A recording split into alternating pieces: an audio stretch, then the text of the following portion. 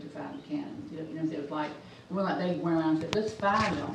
They were already there. They just had to receive them, so to speak. Yes. They were digging around and found them, but the part that kind of got me with the fact that God knew what was going to happen. He had it already set up pretty much, and they just found it. It wasn't like they went digging and they got some kind of glory from it. It was just God revealed His scripture through these men. Right, exactly. And so, great point with that, because when we look at this verse and it says all scripture is inspired, what is that word? Where does that word inspired come from? What is the Greek word that it's translated from? Does anybody know what it is? By the way, does anybody have it? Breathed out. It's breathed out, literally. Does anybody have an ESV? Anybody use an ESV? Do me a favor, open up your ESV to 2 Timothy 3:16 and let's read it and compare it. This is NASB 95. So 2 Timothy 3:16, that translation in the ESV is actually a more literate translation, a more word-for-word translation than what it is in both the NASB and the King James Version. Now, in the King James Version, it says, it'll say, for doctrine, right, rather than teaching. But here's the question for you. What are you teaching? If the word is teaching here, what are you teaching? Well, you're teaching doctrine. So they're almost interchangeable, which is why in the New King James or the King James, it'll say doctrine because it's profitable for doctrine. In the NASB, it says profitable for teaching. So, but you're teaching the doctrine. So that's why they're kind of interchangeable here. But do you have that? Caleb, what does that say? It says, under here it says, all scripture would refer to the OT, but by implication also to at least some NT writing, which by this time were already being considered as scripture. Yeah, and we'll get to that. But do you have what does the actual verse say? That's the commentary.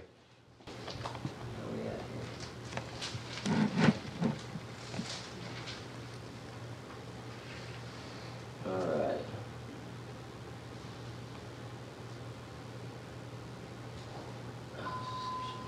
Right here.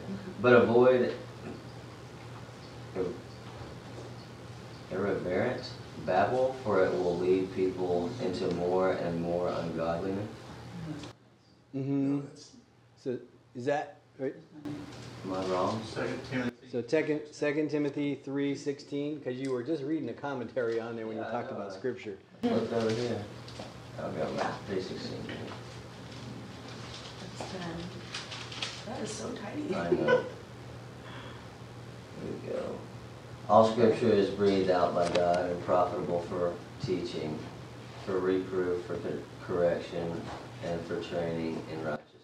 All right, did you hear he said all Scripture is breathed out? And so that translation, here it's inspired, meaning it is coming from God, but you lose a little bit in that word if you don't know its root. And so the root, it's actually translated from the Greek word theopneustos. And what is, you think about theo meaning God and pneustos. What is that when you think about that word pneustos? Have you ever heard of pneumatic? Pneumatic meaning air. So literally that's what it means. God, air, or God breathed out. So all Scripture, when we say all Scripture, what does that include? Includes everything, right? And of course, at this time, when they're in the still in the New Testament and things are being written, for the most part, they're saying all Scripture. They're referring definitely to everything from the Old Testament, but also they are referring to things that they are currently that are being written. And we'll get some verses there that will prove that. Okay, so any questions on this verse? So it's for teaching or for doctrine. It's breathed out by God. It's for reproof, for correction, for training in righteousness. So what is reproof?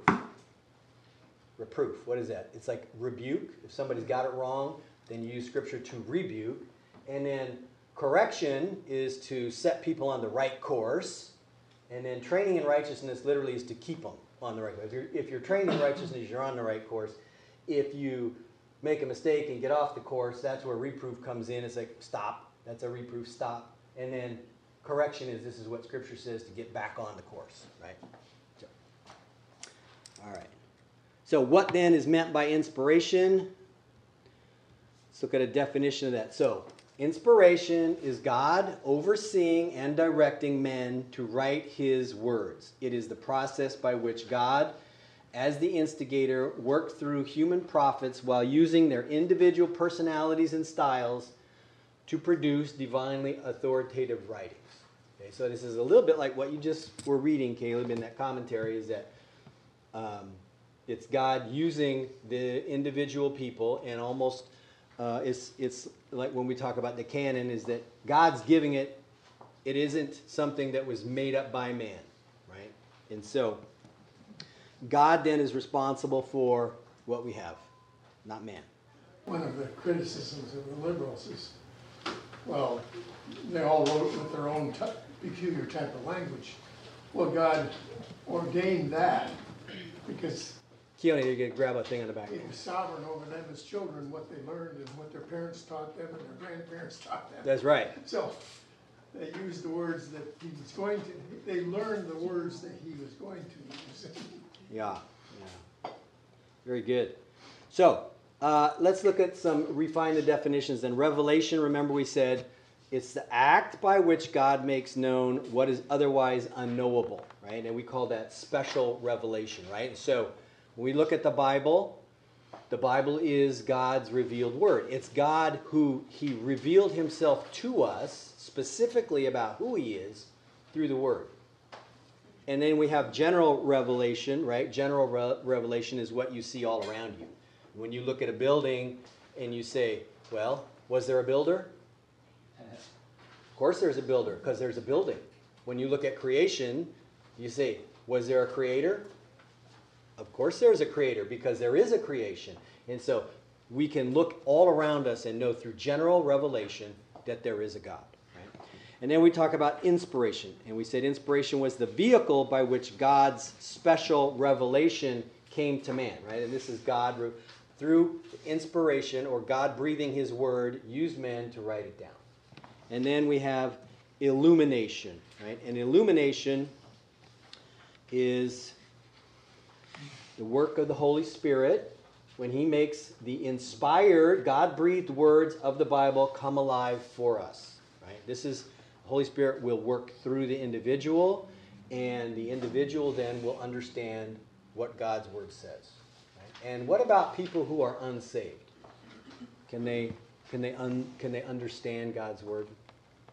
They can understand the English, they can understand the way it's written, but does it have an effect on their heart? I wouldn't think so. No, right? And It's the Holy Spirit. it's the Holy Spirit, right? In 1 Corinthians 2:14, right? It says that the natural man, and who is the natural man? Natural meaning a man in his flesh, unsaved, right? A natural man does not understand the things of the Spirit of God, for they are spiritually discerned. So, we talk about God's word. That is not natural word. It is the word of God, and the man cannot understand it because they are spiritually discerned. So when we talk about, salvation, how is a person saved? Are they saved just by hearing and believing and being on their own?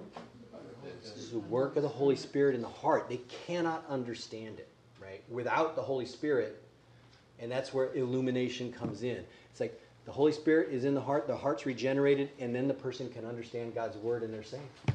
And without the Holy Spirit in the heart, it doesn't happen. What do you say to somebody like that? I've had two women say to me that they've read the Bible, and one of them said, I've read the Bible, as if, what's the big deal? The tone of her voice. Yeah. What do you say to somebody like that? Well, you can start really drilling down. Like, you read the Bible, okay, what did it say? What did it mean to you? What did you get out of it?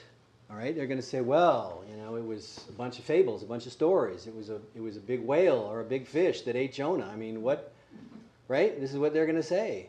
Because why? Because it's spiritually discerned. It means then that the Holy Spirit's not in it. So, what is Romans 1:16 say? Romans 1:16. I'm not ashamed of the gospel. This is Paul. Power of God. For his power of God unto salvation. for everyone who believes. Okay, so first is this, is that can a person sitting on a mountain who has never heard the gospel just be spontaneously regenerated? You will have people tell you that. But I will tell you, according to the Bible, that's not possible. Because it is the gospel that is required for salvation. They must know the truth before they can believe the truth. And to be saved, you have to understand what the gospel is. A person sitting on a mountain just one day says, I'm saved, I believe in Jesus Christ. Well, they don't know the Jesus Christ that they say they believe in. They have to know the person they believe in before they can truly believe in them, right? And so that's the power of the gospel. The truth of the gospel first, and then the Holy Spirit works on the heart, and then a person's saved. Now, does a person have to be told the gospel? Or can they hear the gospel from the radio? Can they read the Bible themselves and get the gospel from reading? Yeah, they can. Only if the Holy Spirit does it. But they still won't be saved unless it's the Holy Spirit working within them, right? So, That's how I was saved, I heard it. you heard it. Everybody's heard it, right? You just don't wake up one day. You can't just wake up one day and say, I'm saved. I had a dream last night. People think I saw a beautiful sunset and it made me cry, so therefore I can I'm saved, right? Oh, this is a great point, too. You know, sometimes salvation will be emotional. You know, sometimes it will come with, you know, this emotional experience and feeling. A lot of times it is. Why? It's because a person understands their sin nature. They understand that they are condemned to hell for eternity, and it's God who saved them. That's quite emotional. But sometimes people don't, you know, they're not going to have that emotional feeling. They're going to think at it from a very logical standpoint and just say, you know, praise God that he saved me. And they fully understand the gospel. And they understand where they were going, but they don't have that big emotional upwelling. Other people will. But for sure, you know, is it going to be, I saw a beautiful sunset and I was just brought to tears and that was my salvation day? No. No. You can enjoy God's creation. It can bring you to tears because you recognize it's the God who did it, the God of the universe, and he's provided this wonderful, you know, sunset or sunrise, but it isn't that emotional feeling that leads to salvation. So yeah. Okay. So question now. When we look at the word inspiration, is there any possibility, or is there a possibility that any mistake was made in the inspiration of the Bible?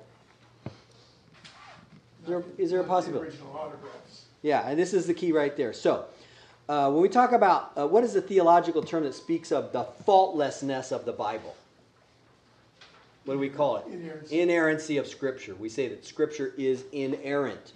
And so we have to understand what we're saying when we say that the Scriptures are inerrant. Does that mean that the Bible that you have in your hand, that it is inerrant?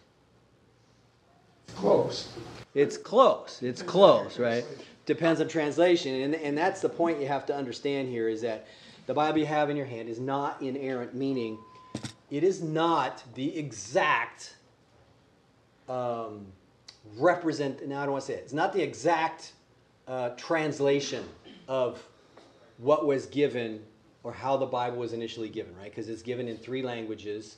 And so you have to take it, and it has to be then translated into a language so you can read it. And we have people all over the world doing that for languages that in some places they don't even have a written language. But the point is that what you have is a translation. And are translations perfect? No. They're not, right? Wait, what happened here?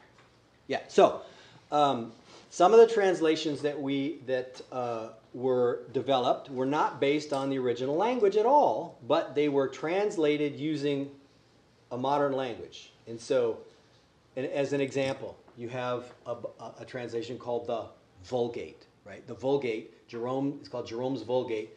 It is the Latin translation from the Greek that they had at the time. And then later, I think it was Wycliffe, took the Latin and then translated that with additional manuscripts and came up with the Wycliffe Bible. Okay, so he in some cases is using a translation from Greek to Roman, from Roman to then the English that he had. So you're losing, you've heard that statement before, it loses something in the translation, where that's the possibility. And so that's why we always go back to the original manuscript. Well, not the original, but the copies of the original manuscripts to get as close as possible to the original language that you can. So let me give you an example. What the problem with translating from a language other than the original. In China, when Coca-Cola was first introduced, they called it Kikukila. Unfortunately, the Coke company didn't discover until after thousands of signs and billboards had been printed that the phrase meant bite the wax tadpole. or another dialect, female horse stuffed with wax. Bad translation, right? It's like, they didn't recognize it. And I'll give you another modern day example for us. There was a pharmacy called in L.A. What was it called? It used to be, we used to go get the ice cream, for 5 cents each. Thrifty, right? Thrifty. Okay, so Thrifty Pharmacy. So they were bought out, and they changed the name to Osco's. Osco's, okay? Well, I don't know why they changed it to Osco. I don't know what an Osco is. I mean, how they came up with that word, who knows? But it wasn't until probably 9 months to a year later that they found out that in Spanish, that word meant like bad smell. and a huge base of their customer base were Hispanic people.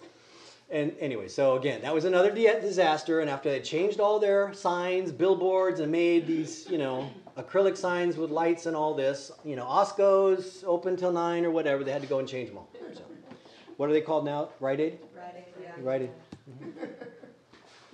So anyway, that's why we want to point to that, is that translations are important. So let's look at a couple of verses here. Now, John 21, 15 through 8. This is Jesus speaking, and he says to Peter, do you love me? Okay, do you love me? Now, what's wrong with the English when it says, do you love me? Different words for love. Love, right? You can look in Webster's and get about 13 different definitions for love. But here in the Bible, it says, the Greek word is agape me. Agape is a sacrificial love. Agape. It says, the Father loves the Son. The Father agape the Son, loves the Son. And then Peter says back, I phileo you. And so what does that word mean? More like. Like, or brotherly love kind of a love, right? You've heard of the city of Philadelphia, right? It's that same thing. So then Jesus says again, do you agape me? And Peter says, I phileo you. And then finally, Jesus says, do you phileo me? He says, I phileo you. So in our translation, our Bible says, do you love me? I love you. Do you love me? I love you. Do you love me? I love you. Yeah, I was like, why do you have to repeat it 3 times? He said it once, right? He's a kind of confession. The last time he was Last time, confession. Or you know that I only. Yeah, he says, you know that, right? You know that I love you. But the point is that we lose a little bit in the translation because we don't have this word agape, okay? We have love. And so brotherly love and sacrificial love, the love between, say, a husband and a wife, which is not the same as brotherly love, but yet in the English, you can't make that distinguish. You can't distinguish between the two.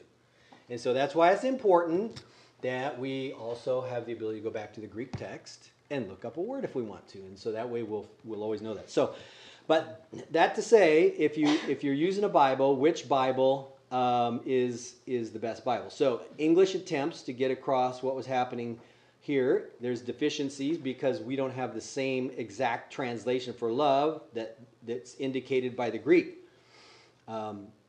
So when you choose a Bible to study, it's good to choose one that is as literal as possible. That literal meaning word for word translation. There's like some the Message. Message by. Here we go. Speaking of the Message. Oh. So literal translations, the New American Standard, 95, or even the later one, the English Standard Version, Holman Christian, the New King James, International Version. Those are all pretty close to a literal word-for-word translation. Whereas These over here, these are paraphrases or thought by thought kind of translations. So yeah, the Message and the New Living Translation, God, all those.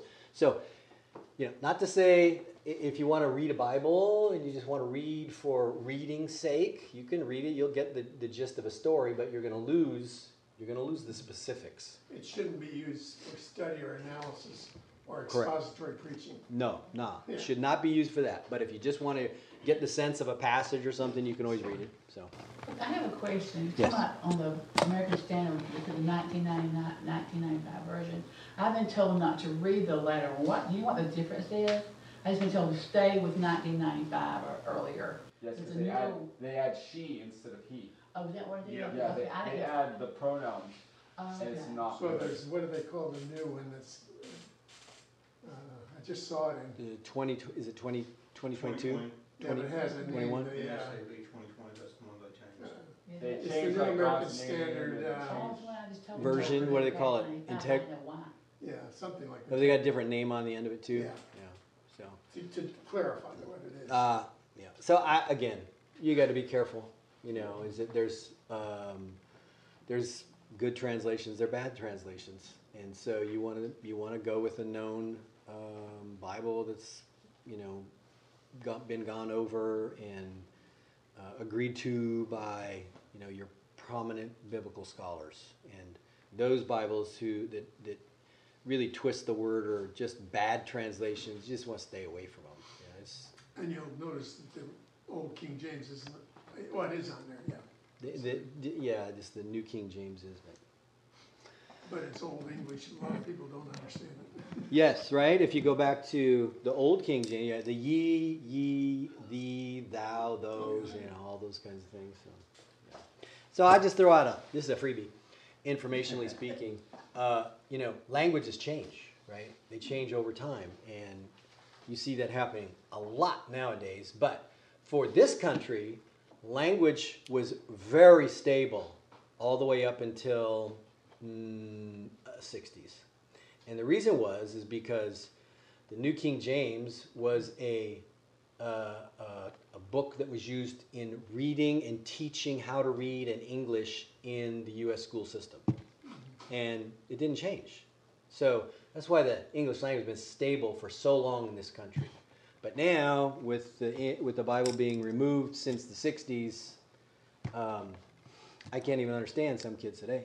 I have no idea what the words they're saying on me, and they change them. So Secular English literature professors hate the fact that their kids are not raised with the Bible anymore because they can't understand Shakespeare. that's right, right? 'Cause It's a travesty. if you don't know the King Yeah. James English, you can't. Yeah. So, how do we know that the Bible is the inspired Word of God? Well, Scripture claims to be the Word of God. Right? So you'll have people who will say, well, the Bible claims it's true, but who says it's true? Well, now what are they saying? They're calling into question God. Right? Because God in the Bible has said many, many times that, or the Bible says this is the Word of God, right?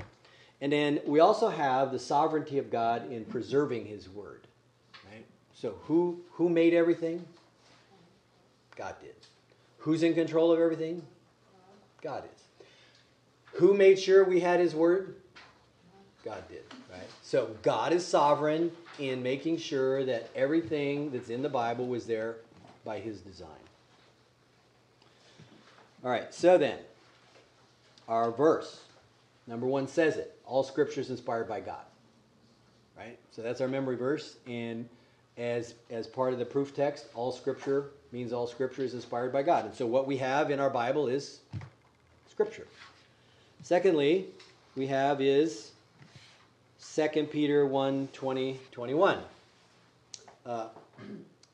Andrea, can you read that? 2 Peter only, or do you want to? Just this one. Yeah, I already read that, but that one. We'll go there.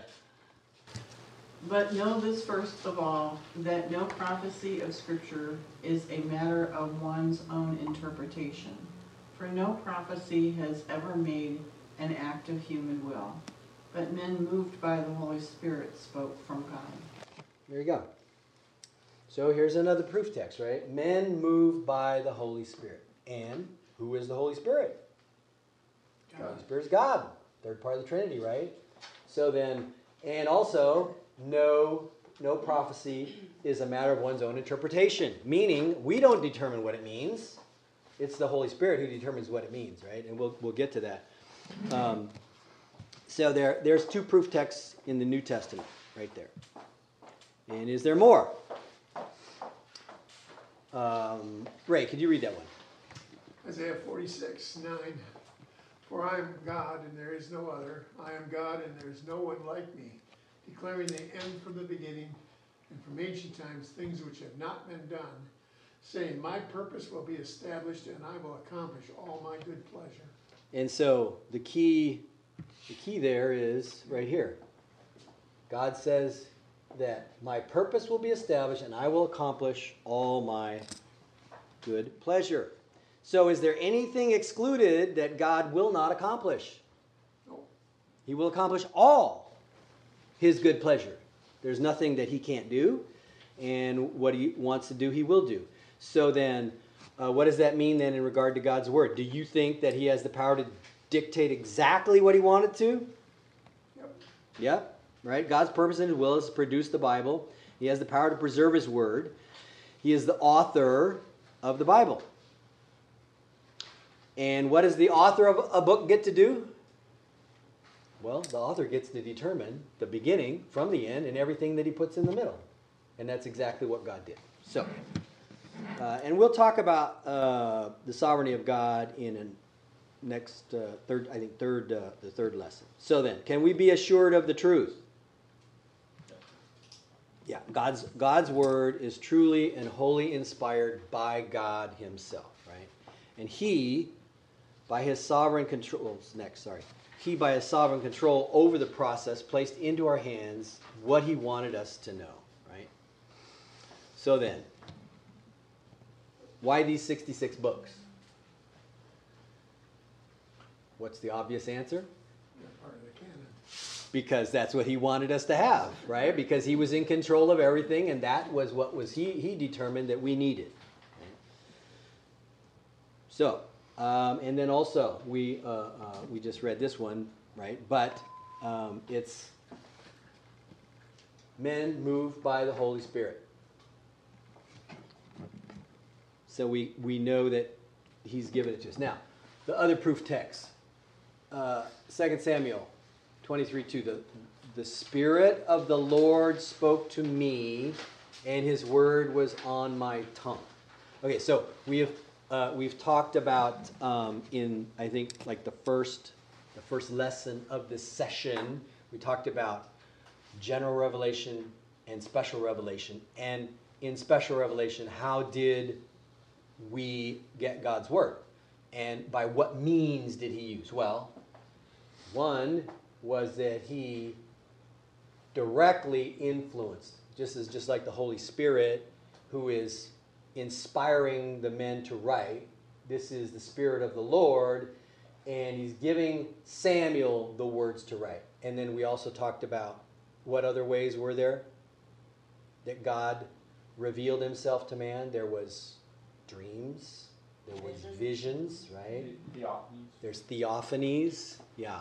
There's the burning bush, which is a theophany. There's the pillar of fire that went before the Hebrew nation at night, and there's what was in the daytime? The cloud during the daytime that they followed. And so God revealed himself in those ways. That's special revelation, and that's how we got it. And of course, these are other proof texts for that same thing.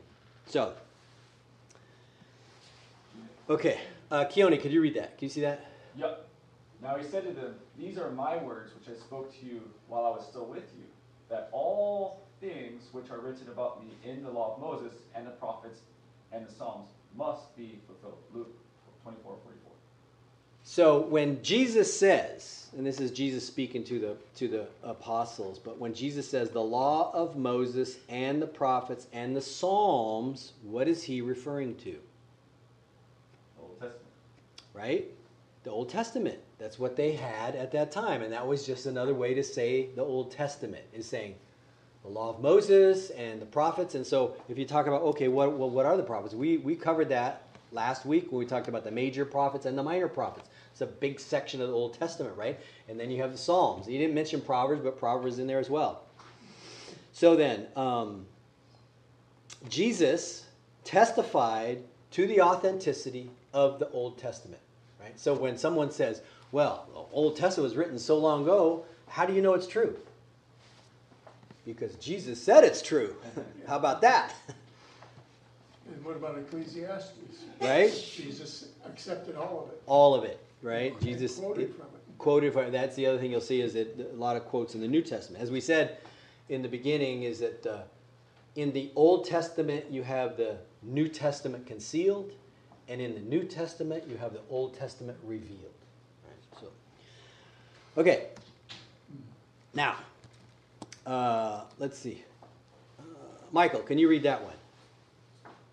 But the Helper, the Holy Spirit, whom the Father will send in my name, he will teach you all things and bring to your remembrance all that I said to you. John 14:26. Okay, again. Who is speaking here? Jesus. Jesus is speaking. And he says he will bring the Helper, the Holy Spirit, right? And so remember, how long did Jesus' ministry last? 3 years, right? So 3 years he is with the apostles every day. What do you think is going on in those 3 years? He's teaching. He's teaching them everything that he needs them to know so that when he is gone, they will then be able to establish his church, right? And we'll focus on that in a minute. But the point is, what does he say to them? By the way, can anybody remember everything I said last week? 1%? 2%? 3% word for word, right? Can you remember what someone said to you yesterday even, right?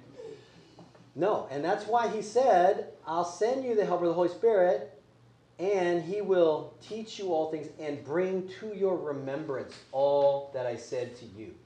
Okay, this is pretty significant ramifications. So what is he saying? What is he saying? What are the apostles going to do after he's gone? Write the New Testament. They're going to write the New Testament, right? And so, where are they going to get it from? The Holy Spirit is going to remind them of everything that Jesus told them.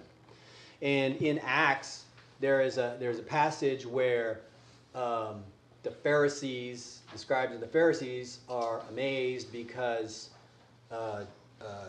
John and Peter are there preaching. And the comment is that they were uneducated in the scriptures, but they said they recognized they were with Jesus. Why?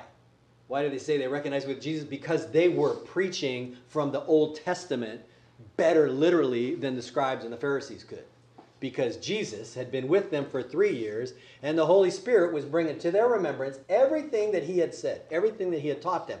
And so when they are, of course, in the book of Acts, there's no New Testament part written yet. So this is shortly after Jesus is gone, and they are preaching to the crowd in the temple, and they're preaching Jesus from the Old Testament, right? And so they know the Old Testament because he was there for 3 years teaching them and pouring into them. Yes, right. Important exception. Remember, Paul didn't sit under this teaching. So when he was saved, he went into the wilderness for 3 years. Right. Mm-hmm. Right. And he was caught up into the third heaven. Yeah. He was taught by revelation. So this is Jesus, specifically Jesus revealing to Paul what Paul needed to know. So he had to unlearn a lot of the stuff he had learned as a Jew. Right. Because the Jews had a misunderstanding of what the scriptures said. And so Paul was a Pharisee of Pharisees. He brags about it himself. And taught under Gamaliel. Yeah, so you don't get any, this is like a person, well, I don't want to say it now, I was going to say going to Harvard, but let's say going to Harvard in the 1800s, right? Going to Harvard in the 1800s or Princeton in the 1800s. You're going to get a fabulous education, great institution. And so Paul had been brought up under the rabbinical teaching of Gamaliel. And so, he is one of the very few that are taught that well. And so he knew the Jewish traditions and the Jewish understanding of Scripture. But he didn't recognize the Christ that would come. And he should have, knowing his Scriptures as well as he did. He should have also known, according to what Jesus said, the day of your visitation, meaning the day that Jesus, the Messiah, would come into Jerusalem, because it was prophesied in the Old Testament. But they missed it. They missed it. And so, but Jesus then, with his apostles, for 3 years, poured into them everything they needed to be able to establish the church and give us, literally, the New Testament. Because you have books written by Peter, you have books written by James, and of course, lots by Paul, who was separately taught. But all of it then was brought to their attention or revealed to them by the Holy Spirit, with the exception of Paul, who is directly taught by Jesus after his encounter on the road to Damascus. So, in this statement, he authorizes the apostles to be his witnesses. Right? Because the Holy Spirit is going to reveal to them all that they need, which means they are going to be then proclaiming the Christ. Okay. And then one more. Well, there's actually two more. So, Kathy, can you read that? Can you see that from there? For this reason, we also constantly thank God that when you received the word of God which you heard from us, you accepted it not as the word of men, but for what it really is, the word of God, which also performs its work in you who believe.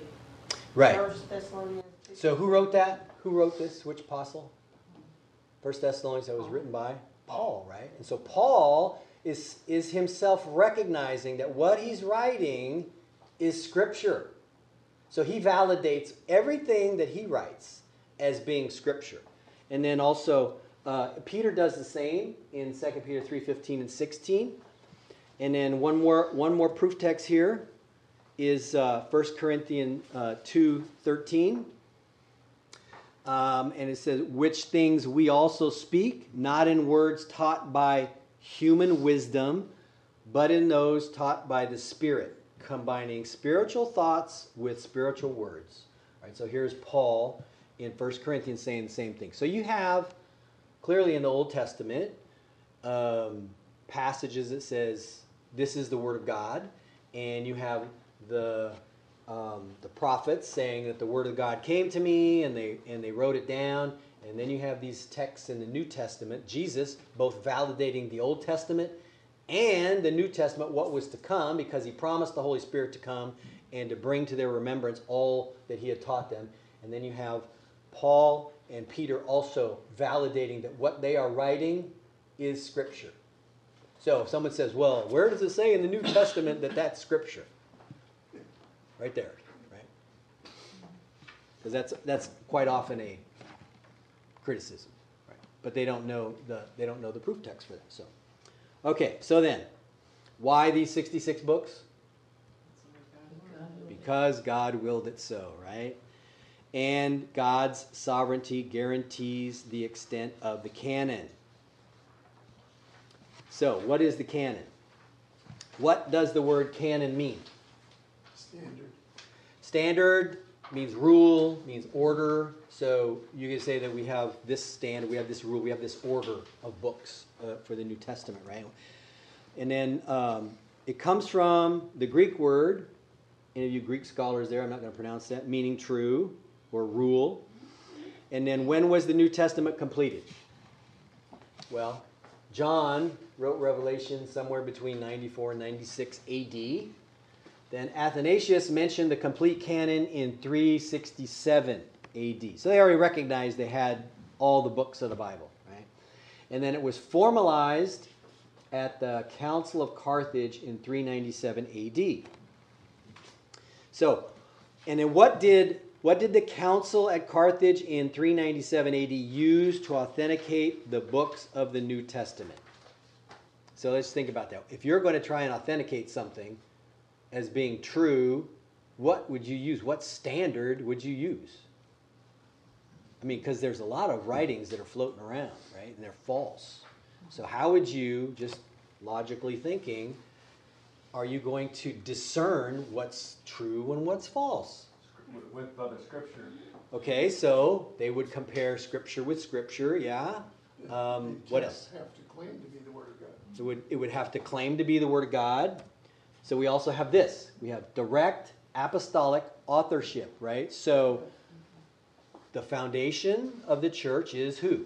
It is the apostles, and Christ being the chief cornerstone. We'll get to that. But, so that means that direct apostolic authorship, they were with Jesus and they wrote down what they did, right? Or, secondly, so that was as author, they wrote down individual books of the Bible, of the New Testament. Or, secondly, through scribe, right? So a scribe would be somebody who would write for them. Like, for instance, Paul had a vision problem, okay? And so he would have somebody dictate, or he would dictate to somebody, and they would write it down. And we know this because on several occasions, he says that he is signing, look how big my words are. And so you would see he's probably got a vision problem. I think they would call that nearsightedness. So you can only see something really close. So if it's the farther away it gets, the bigger it's got to be so you can, clearly see something. So Paul had to write with big words just so he could see his own name writing. So, and let's look at Ephesians 2:20 as direct authorship. All right. So Keone, can you read that for us? Yep. Direct authorship. Having been built on the foundation of the apostles and prophets, Christ Jesus himself being the cornerstone. So then, this confirms that the apostles were given by God as the foundation of the church. Right? And every book of the Bible, of the New Testament, can be traced directly to apostles or scribe, except one. Which one is that? Hebrews, right? Hebrews is a little more difficult, although, many people will claim Paul as the author, but How did it get into canon? It's a great question. The churches put it in. Yeah. Pardon? The churches in the early centuries put it in. That's a great question, Well, yeah, but because it doesn't have that direct apostolic, but what does it have that the other books of the Bible also have? well, the Consistency. scriptures. It has consistency with other scriptures. It has Old Testament quotations in it, and it has specific quotes from God. For instance, when it's, of course, they're quoting Old Testament scriptures when they're quoting God, but nonetheless, it's included in there. And so, when the church is looking at what to include, what not to include, it meets the standard or the rule by which something would be included, right? Even though they cannot identify the author as an apostle per se, right? There were earlier, Good question. earlier lists of the canon by the church, and Hebrews was often or always included. One of them as well, yeah. So, and of course, it was Athanasian. We said that in 367. It already mentioned that the canon had been already completed. They knew all the books of the Bible. It wasn't until 397 that they just said, okay, well, let's just list them all and make sure everybody has the same. That's so. But it's still the same process. It had to be. So the one thing missing was the apostolic connection or through scribe. However, through the text, by comparing scripture to scripture, you can validate that Hebrews is included in that. So. Has anybody ever speculated as to why there was like no signature or greeting like Paul always gave for Hebrews? I mean, it's kind of There strange. probably was, but it didn't get included. We don't have that original manuscript. Okay, that's. So that could have been at the top, because it always says Paul, when Paul starts his letters, Paul, an apostle, or Paul, a prisoner of the Lord Jesus Christ, and Timothy, writing to you, right? Where do we put our names when we sign something? Always at the bottom, right? So for whatever reason, maybe this manuscript was torn, and the top one sentence was gone. It told you who did it. So Well, it also could be possible that if it's going to the Hebrews, they wouldn't have seen who it was from, they'd thrown it away. That's possible too, because by then So, I mean, Paul was pretty much they knew who an Paul enemy of the Jews, and it's written to the Hebrews. So I mean that's a good point right there. So you know for sure. I like what Wayne Grudem said in his Sunday school when asked about, well, why doesn't it have an apostolic author? He says, because it's so good. It's consistent with Scripture. In fact, it explains the Old Testament immensely. Right? Yeah, that's great. Okay, so just some important facts. So God revealed His Word to us throughout Scriptures. We accept it due to the transformation of our lives by it. The 39 books of the Old Testament were accepted by the early Jewish people and by Christ. It is referred to as the inspired Word of God by the New Testament and by Christ. It states that it is God's Word over 2,000 times. In the Old Testament, it says in one way or another, the Word of God, or this is God's Word, or God spoke. And the fact that it has God's mark of inspiration on it is seen in its prophetic power. So, when we talk about prophecy, we'll kind of look in some of those things in a minute. So, after considering the subject of the canon scriptures, we can make the following conclusions. 1, the term canon refers to the authoritative books of Scripture. 2, God is the one who decided which books should be placed in the Bible. 3, we know the correct books are in the Bible because of the testimony of Jesus, both in authenticating the Old Testament and by his statement to regarding the New Testament, the Holy Spirit would reveal to the apostles all that he said and bring to their remembrance all that he said. 4, the apocryphal books considered inspired by the Roman Catholic Church do not give evidence of inspiration. And don't claim to be inspired. Yeah, and they don't make prophecy. Right. And 5, recent books that have claimed divine inspiration have proven themselves to be frauds. And 6, the Scripture is complete. Nothing should be added or subtracted from it. So, is it the Bible? Is it trustworthy? Yes. Is it accurate? Yes. Have its prophecies come to pass? Yes. Out of approximately 2,500 prophecies, 2,000 of them have already come to pass, and the rest deal with the future. We can look at, we have a little bit of time, we'll look at some prophecies about Christ made between 1700 and 400 BC. Right? That he would be born of a virgin, that he would be the tribe of Judah, he would be the king of King David's seed, he would be born in Bethlehem, he would be a prophet, he would teach with parables, he would be preceded by a messenger, he would enter Jerusalem on a colt, he would be betrayed by a friend. He would be betrayed for 30 pieces of silver. He would be spit upon and beaten. He would be struck in the head with a rod. He would be mocked. His hands and feet would be pierced. And note, in Psalm 22:16, where it says that his hands would be pierced and his feet would be pierced, this was predicted hundreds of years before crucifixion was invented. Wow. Right? Hundreds of years before it was invented. So, summary then. Bible is written by common men, yet a masterpiece. It is internally consistent. It has withstood the test of time. It is powerful and dynamic.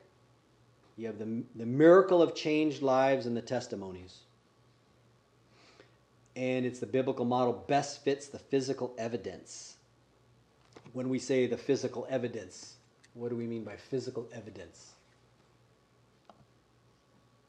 So the biblical model fits the best, fits the evidence of physical evidence. The physical evidence we're talking about is the world around you, right? So the biblical model, now the other model that is out there, which wasn't actually formulated until the 1850s by a geologist named Robert Lyell, and he was studying and saw all these layers You know, you can see on the side of a mountain or on the side of a canyon wall or something. You got all these little layers on here. And he prophesied, what's the word? I just lost it. But anyway, so he speculated that those layers, each layer represented a year of deposition of dust and dirt and things like that. And so he would count all these up. He said, look at this. This is millions of years old because there's all these individual layers. Carbon dating? Or, carbon dating is another, but that's... Bio wouldn't know anything about that. Yeah, they wouldn't know about it then in 1850. But anyway, so he came up with this idea millions of years. And then Darwin took it, and years later when he was out traveling and he ends up at the Galapagos Islands and he sees the finch, and these finches are different because their beaks are different, and he says, wow, this is evolution. And so he is going with what Lyle says in millions of years and over millions of years then, and he comes up with the whole idea of evolutionary change over time. Literally, molecules to man. That's, what they're talking about there. But the biblical model fits really the evidence best. And if you've ever seen Mount St. Helens, what happened in 1980, Mount St. Helens in Washington, a huge volcano blew its top, flooded, created a new lake, Spirit Lake. There's trees in there that are now petrified. You can see where layers of sediment have been deposited instantaneously during this eruption. And so if you took a picture of the layers of those sediments, and you took it into a modern day geology class, you ask them, how many years did that take? Well, let me count the layers. Right there, that took 1,000 years. And they said, no, it actually took 3.5 hours. That was the flood. That was the whole side of the mountain blew off and melted the snow there, and it washed down into the lake there, created a new lake. And all the times happening is that you get materials being deposited. And so it'll look like, by the way, it's hot because of the lava, and so it solidifies and it turns into sedimentary rock. That's the process. And so when you look at the biblical model, best fits the physical evidence. I've seen a documentary where I think it was the Grand Canyon, and the guy was talking about the layers, and he said proof of Noah's flood. That's right. So, I like that. Okay, so you brought up Grand Canyon, and the people tell you, it's millions and millions of years of the creek just eroding away. Well, there's a major problem with that, though, is that for that to actually happen, the creek would have to flow uphill. Because at the beginning of the creek, of the Colorado River, it's at a lower point than at the crest in the middle. So somehow that water's got to flow uphill to start that carving process. So obviously it doesn't work that way, right? But a massive flood, all that water running off the continental shelf could carve that out. So again, that's why the biblical model best fits the physical evidence. And what else? Christ himself confirmed the scriptures, and then we have prophecies to demonstrate the veracity, which is why, people out there, anybody who makes a prophecy and they put a date on it, Jesus is coming back. Right? Jesus, or how about this? The world is going to end in 10 years because of global warming. What was it? I think somebody by name Greta. I don't remember, but that one. So I've gone through several 10 years. 10 years, add 10 every time, right? But you don't make a prophecy with a specific timeline on it, because when it doesn't become true, then they recognize you're a fraud. And what did they do with prophets in the Old Testament? Stoned. Who were liars, essentially. They were stoned, right? So, yeah, if they did that today, I don't think we'd have people coming out with all these crazy prophecies, right? Right. So, conclusion. The Bible claims to be and is the Word of God. The Bible has all the marks of inspiration of God. Yet, sadly, some people have never even read a single page, right? So then, what we covered. We covered in part 1 or lesson 1, session 1, the revelation of God. In session 2, the Bible, general information, structures, and themes. And then today we covered the Bible's claim of inspiration. question is, how will you respond? Right? Do we respond as if we believe it's true? That's key. So, spend time in the Bible, and you don't have to be a scholar to understand it. Psalm 119, 130 says, "The unfolding of your word gives light. It gives understanding to the simple." God's word will help us. So, any questions on anything we covered? Okay, so next week we will do lesson 2. I'm sorry. Yeah, lesson. No, yeah, lesson 2, and it will only spend 1 week in it. So that means you only have 1 week to memorize that particular passage. All right. So.